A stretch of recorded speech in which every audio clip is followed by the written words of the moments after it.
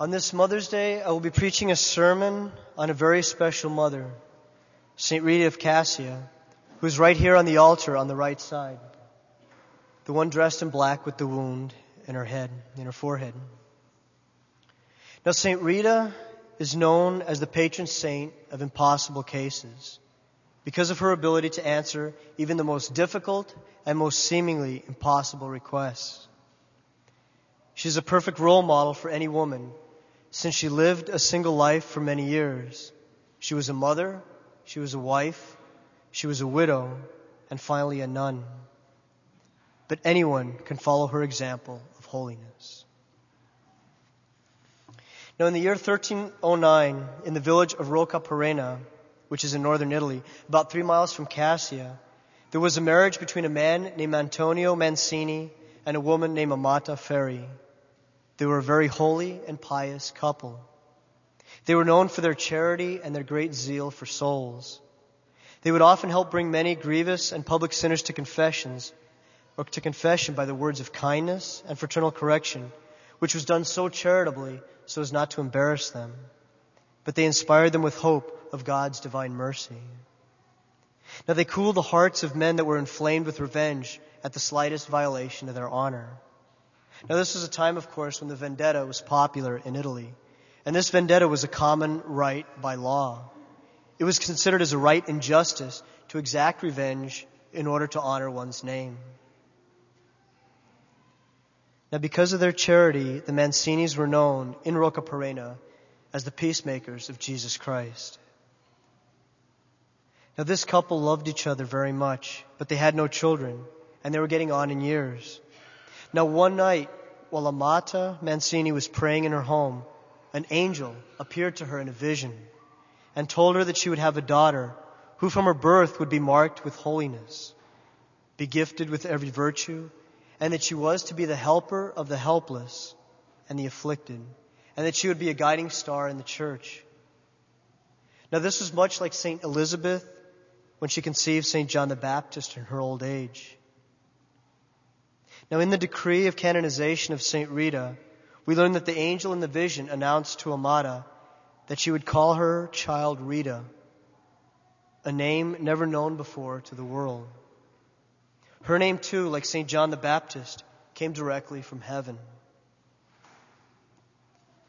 So little Rita Mancini was born to Antonio and Amata on May 22nd in 1381. She was baptized 4 days later in the Church of St. Mary's in Cassia.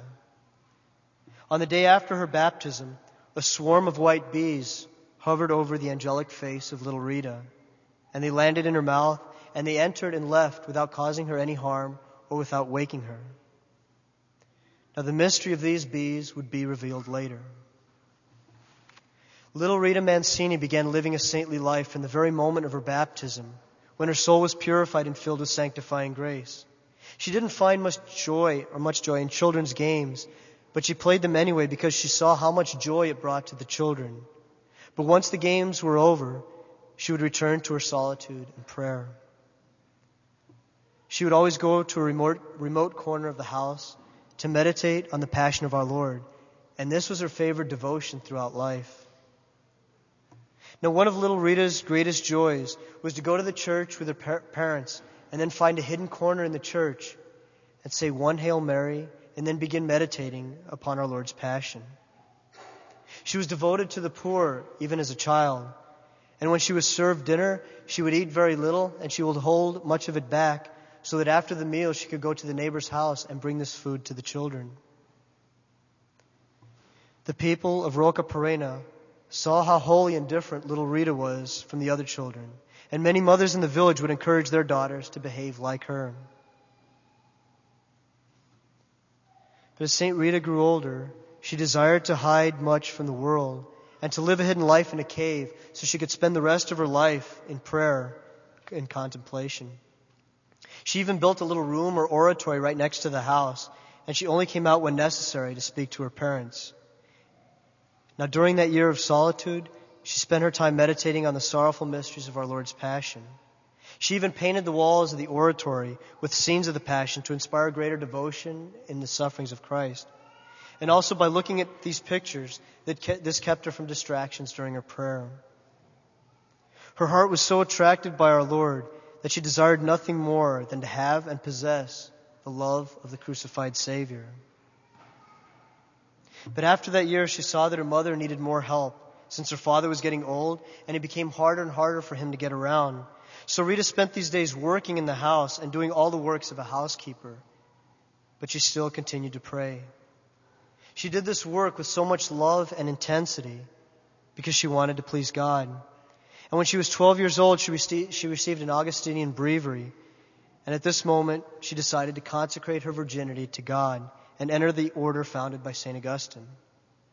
St. Augustine was also one of her patron saints.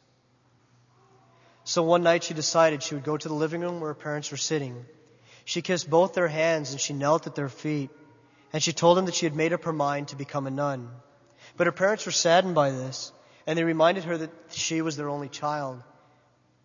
Who was going to take care of them in their old age? And who would carry on the family name?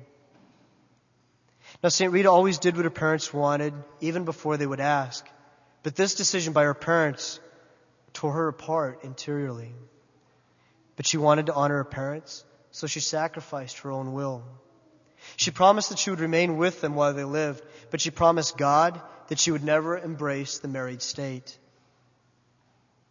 This consoled her in the tremendous sacrifice that she was making. But her parents had already made up their minds that she would marry. When they finally told her this, it broke her heart, and she responded by saying the following words. She said, "My parents, I do not wish any spouse but Jesus Christ. Years ago, I dedicated my whole body, heart, and soul to His holy sacrifice because you wished it. I gave my promise not to enter the convent. I feel sure with the help of God, without embracing the married state, that I would be able to console and comfort you and provide for all your necessities until God calls you to a better and happier home." But her parents insisted that she was to be married. So she took this to God in prayer, and she reminded Him of her promise of virginity and her desire to enter the religious life. But she would wait for His answer. Now it was in this prayer that God revealed to her that He wanted her to marry. So she submitted herself to the will of God and didn't complain anymore. In those days, marriages were arranged by the families. Now Rita Mancini was esteemed throughout the region as a virtuous and holy woman. She was the woman that every parent wanted for their son. And so a wealthy and noble family presented their son to the Mancini family, and the parents accepted. This man's name was Ferdinando. Now, although his parents were honorable, Ferdinando was a proud and violent man, and he wasn't by any means a religious man. But he had hidden this well through human respect when he came to know the Mancini family. But after he married Rita, he began to reveal his true character. His words to Rita were harsh and cruel, and he would often go into a tirade when she would speak, and also, especially, when she tried to calm him down. Now, under this stress, the average wife would have had a mental breakdown, but not Rita. She set it in her mind to convert her husband's heart and bring him to God. She suffered the abuse of her cruel husband in silence and patience. Ferdinando would also spend much time gambling the money of the family, the money that was used to support the family, and then falsely accuse Rita of spending that money extravagantly. But every saint is honored by the perfection of certain virtues, and we could truly say about Saint Rita that hers were patience and humility. She always took great care to make sure that the house was clean and her husband's clothes were always cleaned, neat, and pressed. St. Rita never left the house except to go to Mass and Vespers or to visit her parents in old age. She did all of this because of her love for God. And she knew that she showed this love of God by pleasing her husband. Now her husband finally became aware of his temper and his severity towards Rita by her heroic patience, her charity, and her constant loving corrections. So he changed his ways, and he began to imitate his saintly wife's example. Now she suffered a lot for it, but her patience and humility led her husband back to the faith, and their home became a place of holiness. After her husband's interior conversion, Ferdinando and Rita brought 2 children into the world. They were both boys, Giovanni and Paolo. They grew up to be honest and obedient boys. But the suffering for this family was not over. Before his interior conversion, of course, Ferdinando was very hot-headed and violent. And he had gotten into many fights, a few with knives, and he usually ended up hurting his enemies very severely. But one evening, one of his enemies got his friends together, and as cowards usually do, they waited outside the gates of the town of Roca Perena as he was going home. And as he walked by, they jumped him and they stabbed him to death, and leaving him bleeding outside the walls. Now the news of this broke Rita's heart, because her husband was becoming a holy and a good and honest man. But in that time, that period in Italy, although immoral, the vendetta, or the act of vengeance by family members, was a right by law. Now he had spoken of this before, and this time her husband's family was trying to encourage her 2 boys to seek vendetta against these men, because everybody knew who the men were that had murdered her husband. So Rita prayed to God that he would take her sons before her sons would decide or have the opportunity to kill her husband's murderers. And shortly after this prayer, both of her boys became sick and died. And so God answered this heroic prayer. And so she accompanied our sorrowful mother, not just in the sacrifice of one son, but in the sacrifice of both of her sons. But then after this, St. Rita publicly forgave the murderers of her husband. Now we can pray to her whenever we have a difficulty in forgiving others, because St. Rita had this great virtue of forgiveness. And not long after this, both of St. Rita's parents died. So she was now a widow and an orphan, and she was alone in the world. But now St. Rita could begin to live the penitential life at home that she had always dreamed of in her youth, growing every day in divine love. And one day while at Mass, she was listening to a sermon where the priest quoted the words of our Lord, "If thou wilt be perfect, go sell what thou hast, give to the poor, and come follow me." She saw this as the divine invitation to enter into religious life, just like St. Benedict. And so she left on a journey by foot to the Augustinian convent of St. Mary Magdalene and Cassia to see if they would accept her. So she told the prioress of her desire to enter the convent. But the prioress responded by telling her that in the rule of St. Benedict, only young women were allowed to enter, and they could, only with special permission, accept widows. But they had never done this before, and they didn't want to start now. But St. Rita wasn't deterred by this. She stayed with the family for a short time in Cassia and returned to the convent to ask again. But a second time she was refused. She tried a third time, but this time the prioress told her that it was impossible for her to admit her as a member of the community and that she should stop asking. So St. Rita decided to take it to prayer. She especially prayed to her patron saints, St. Augustine, St. Nicholas of Tolentino, who were both, of course, St. Nicholas of Tolentino, Augustinian, and also St. John the Baptist. These are the 3 great saints that she honored. But one night she fell asleep praying for this intention, and she heard the words, "Come, Rita, my beloved. It is now time for you to enter the Maddalena convent, whose door was so often closed against you." She opened her eyes and went to the window and saw a man dressed in camel's hair with a leather girdle, and he made signs to her that she should follow him. So he took her to the top of a hill, and she was met by 2 other men. And she understood all these 3 men to be her patron saints, St. Augustine, St. Nicholas, and St. John the Baptist. She knelt before them, but they told her or commanded her to rise and to follow them. And they led her to the convent, and her heart was filled with great joy.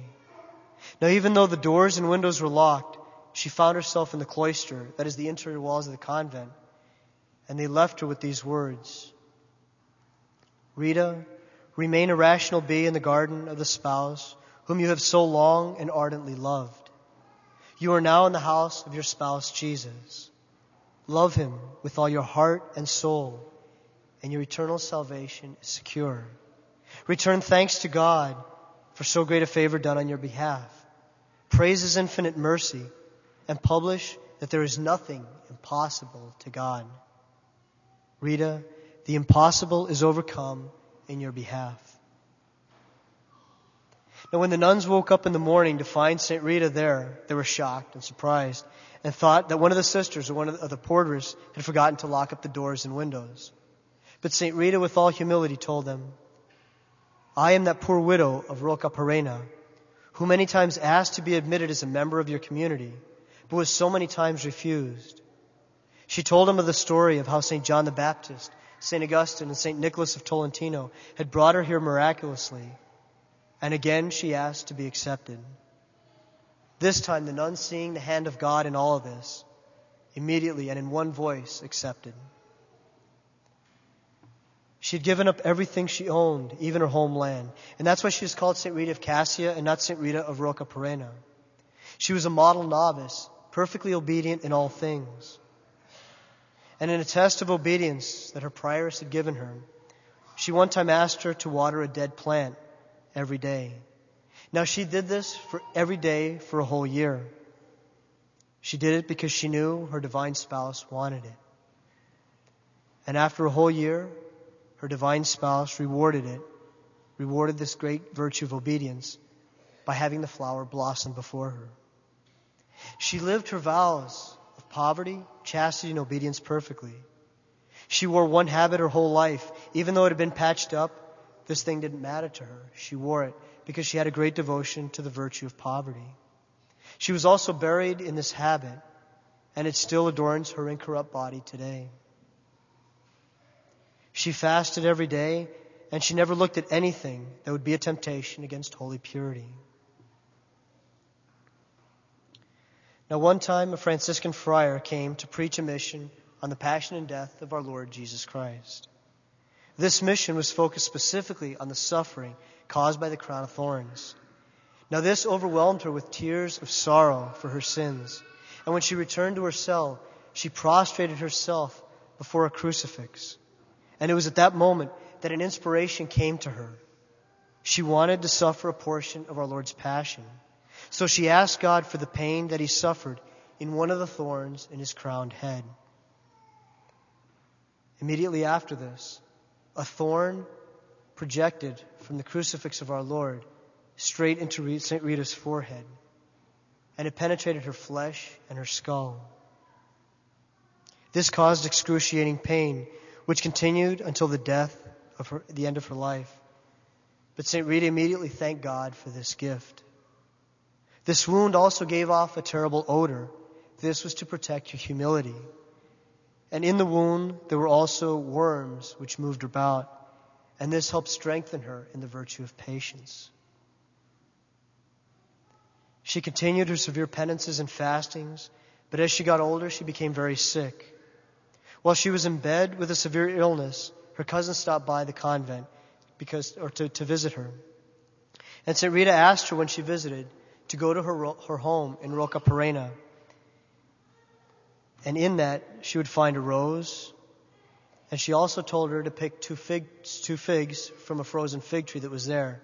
Now this was in the month of January. This is why everything was frozen. Now her cousin thought that she was delirious, and she said, that's impossible. But St. Rita said to her, nothing is impossible with God. So the woman went to her house and found a rose and 2 figs and brought it back to her. And that is why on her feast day, roses are blessed and handed out to the faithful in honor of this great miracle. Now, what was the point of this miracle? This was a sign that she was about to see our Lord and pass from this world to the next. When we read the Canticles of Canticles in the Old Testament, it says the following: Arise, make haste, my love, my dove, my beautiful one, and come. For winter is now past, the flowers have appeared, and the fig tree hath put forth her green figs. St. Rita clearly understood this passage in Scripture.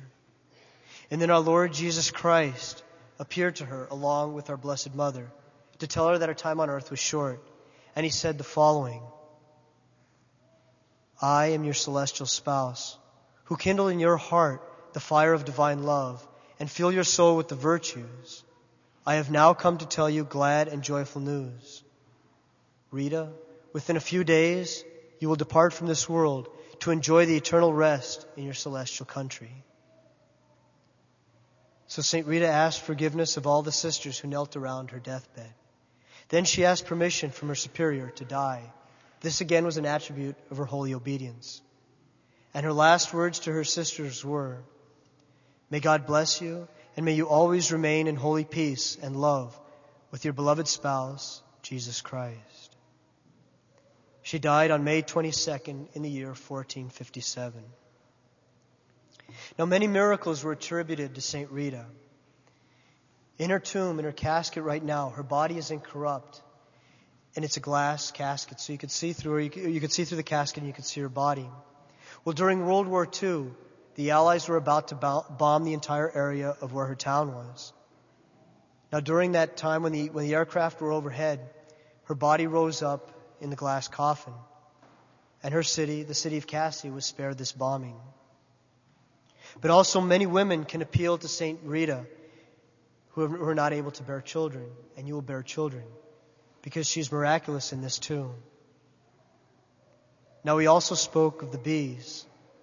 The bees came to the convent when St. Rita entered the convent miraculously, and they've been there ever since. Now, every Holy Week, the bees leave the convent, and they return on her feast day, May 22nd. Now, I have a very special devotion to St. Rita, and I will be going to Cassia in the following week to be there on her feast day, to offer thanksgiving for all the special favors that she's given me, especially a particular big favor that she had answered on my behalf. One that to me was completely impossible, but it happened. So if any of you have intentions that you wish me to take there, please bring them to me and have them to me before us, or by Sunday of next week. I'll be leaving on Sunday.